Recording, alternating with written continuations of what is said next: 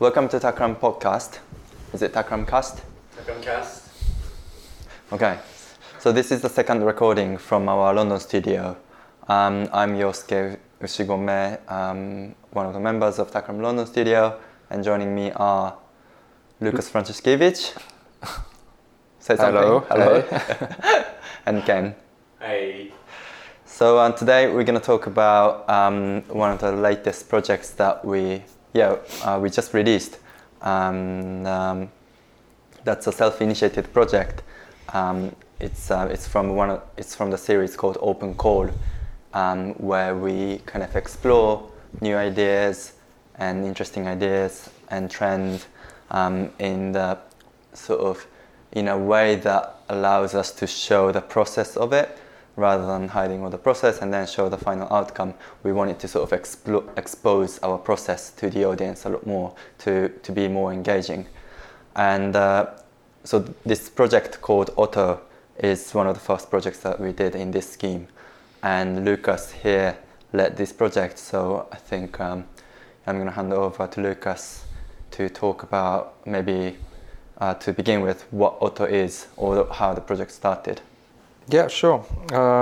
So as you mentioned, we started this kind of project series of open calls as a kind of way to focus a bit more on ideas and concepts around new technologies that are not necessarily tied to industry or commercial constraints. Mm-hmm. So kind of with this first project, we're really looking into exploring our relationship to data.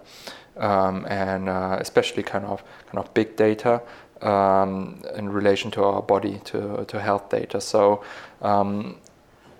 when we think of our health data, what usually comes to mind are kind of everything from Fitbits, wearables, kind of health trackers to smart scales that kind of seem to give you more and more detailed information about how you feel or how your body is made of.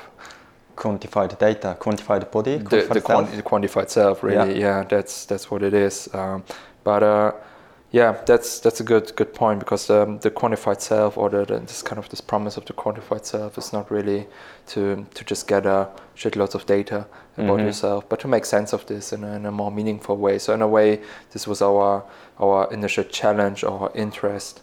How can we make use all the data and make sense of it in a more meaningful way? And this, of course, kind of deals with issues of UI UX, of the product, of how we engage with it. At what point do we engage with it? Is it like a wearable we can wear all the time, or something tied to a space or a specific situation? So really starting from this very broad idea, we quite quickly focused on two themes. Like, one is the bathroom scale as a kind of starting point for most people's relation to tracking their health, and the other one is cycling as a sport, for two reasons really.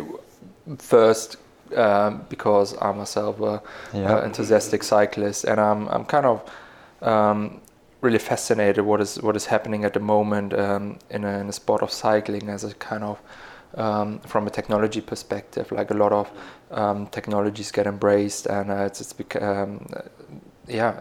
gets up to a point where people start arguing whether we should reduce it down and kind of get rid of power meters or other devices that measure your performance in events like the Tour de France or other bits. And then you have kind of digital services like Strava and others who are kind of making use of all that data and pushing the sport or pushing the physical activity in a quite different direction. So I see this as kind of interesting playground to kind of think about new ideas of how to engage with that. And also I found one of your research insights quite interesting, which was I think saying something like cycling is the next golf or something.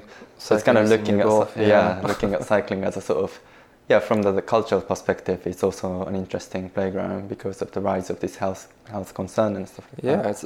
It definitely has a kind of premium component now. Yeah. People spend kind of easily more than 10K on a bike, and it's it's funny if you see kind of how the market kind of really changed with brands like Rapha or Panama Studio, which are targeting a more kind of premium audience with people who are probably more on a CEO level rather than kind of just a sport enthusiast. So it's kind of going an interesting way, and then of course the kind of the health component there plays a role there as well. And there's this a nice term of mammals, middle-aged men and lycra, who kind of pick up cycling as a sport. And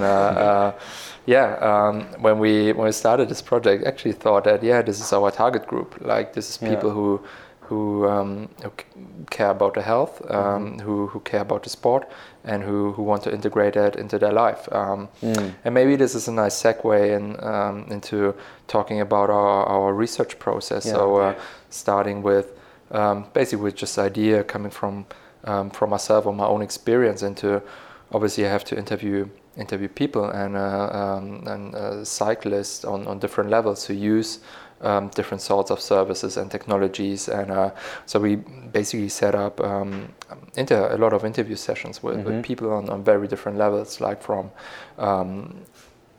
people who just started riding to amateur road racers to kind of people who got quite obsessed with it and are now kind of shifting their whole lifestyle into more sport cycling focused direction. So I think this was very important because it I think changed the way we initially looked at the project. So we wanted to offer something, not necessarily a solution, but kind of an idea of a product or a service or an interface that's for kind of amateur side or people who are kind of on experience level of cycling.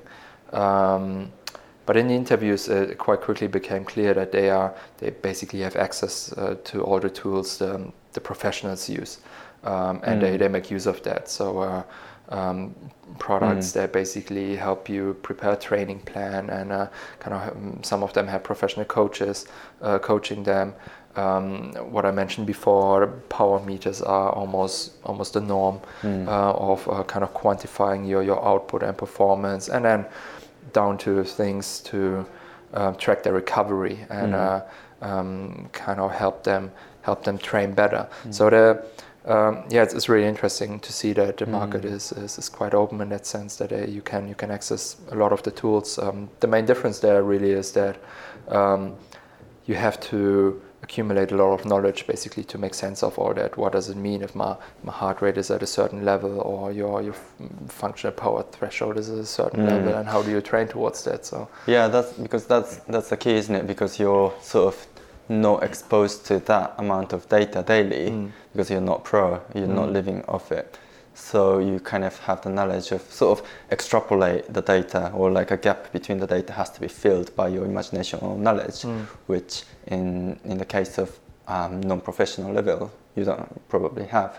So that's where probably maybe how that kind of difference sort of shifted the idea, or like made you conclude in the idea that we presented at the end. Yeah, and I think when we kind of realized that we just shifted our attention towards, basically there's a whole bunch of people who get interested in that sport through kind of different touch points, from starting to commute on a bike to using it for shopping on a weekend, or just kind of escaping the city on a weekend.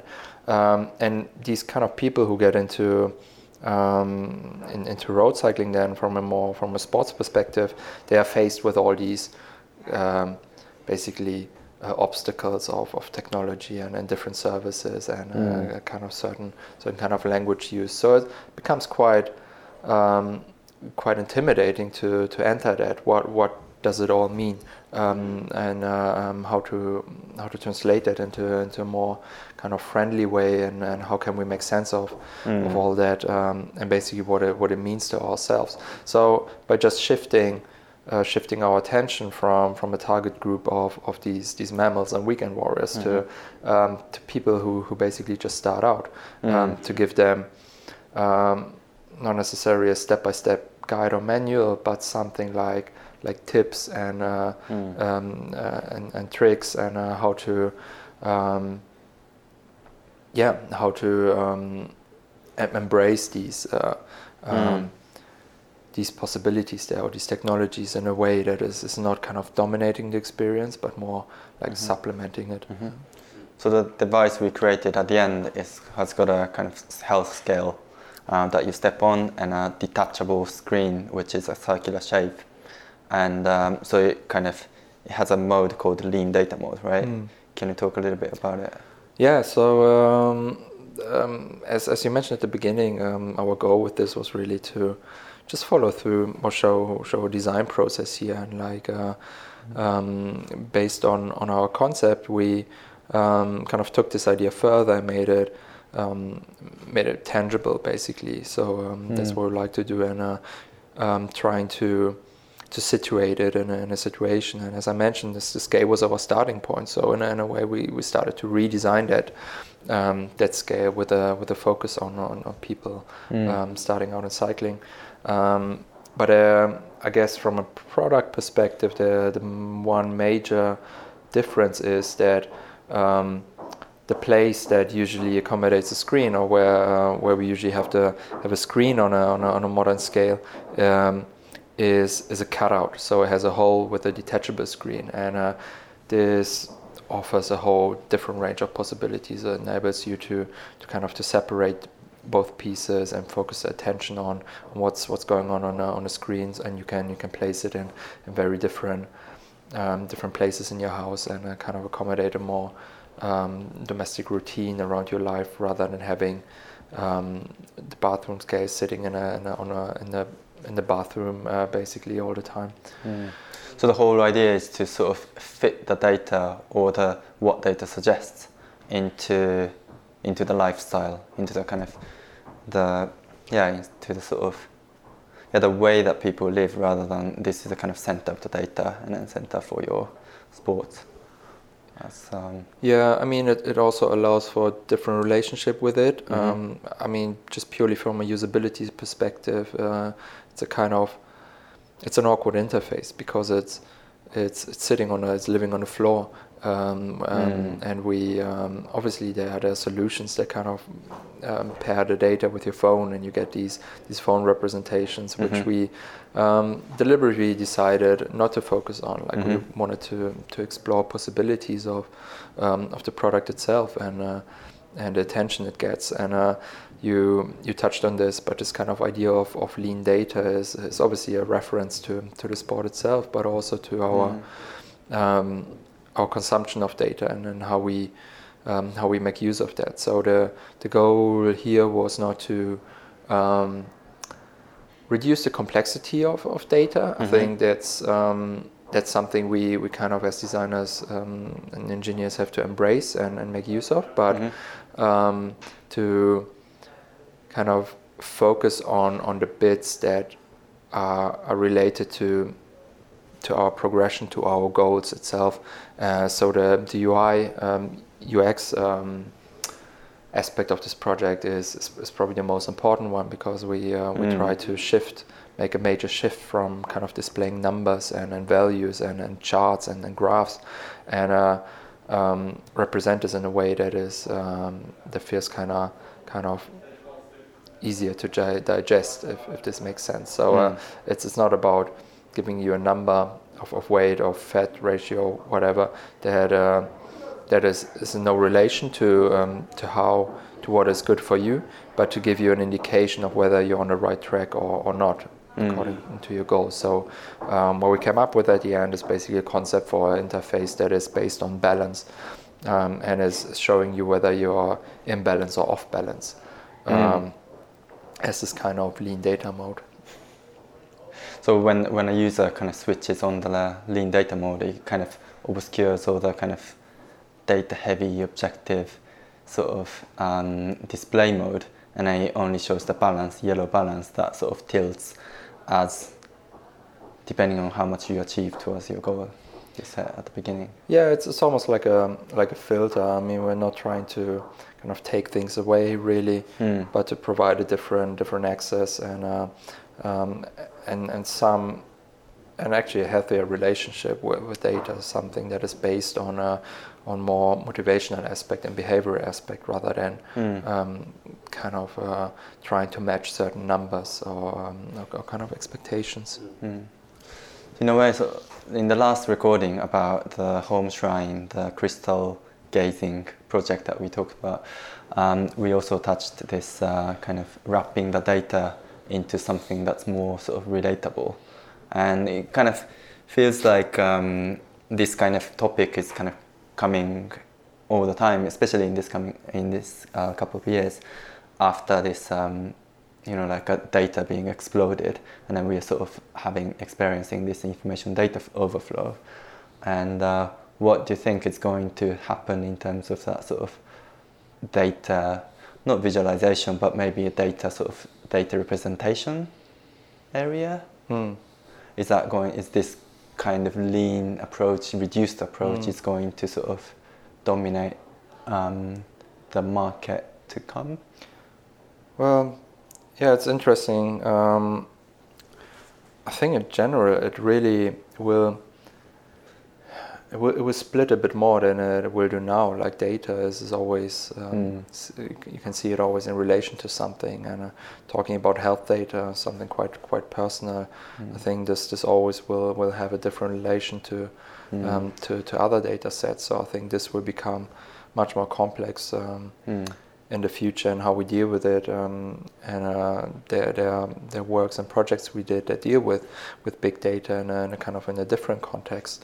And provide different touch points for that. I think the interface will play a major role in how we kind of interface with that data and make it understandable, and that's where the potentials really lie. And I think lean data is one approach out of many that should develop over time and can be kind of used and tweaked and adopted in different ways. Yeah, I think there's no, like with this project, there's one of the slogans is there's no one fits all solution with this, and I think it really applies to this whole area of data management as well. Cool. All right, thanks, Lucas. Thank you. And this has been kind of interesting. I think this kind of topic, data and how it should be represented in user interface and experience, and also the hardware product, that's going to sort of come in quite a lot of times in the coming years, which is quite interesting and exciting for designers. And so maybe we can talk a little bit more about it in the future, hopefully.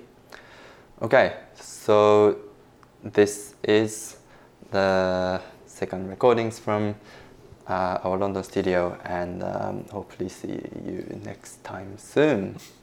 Bye.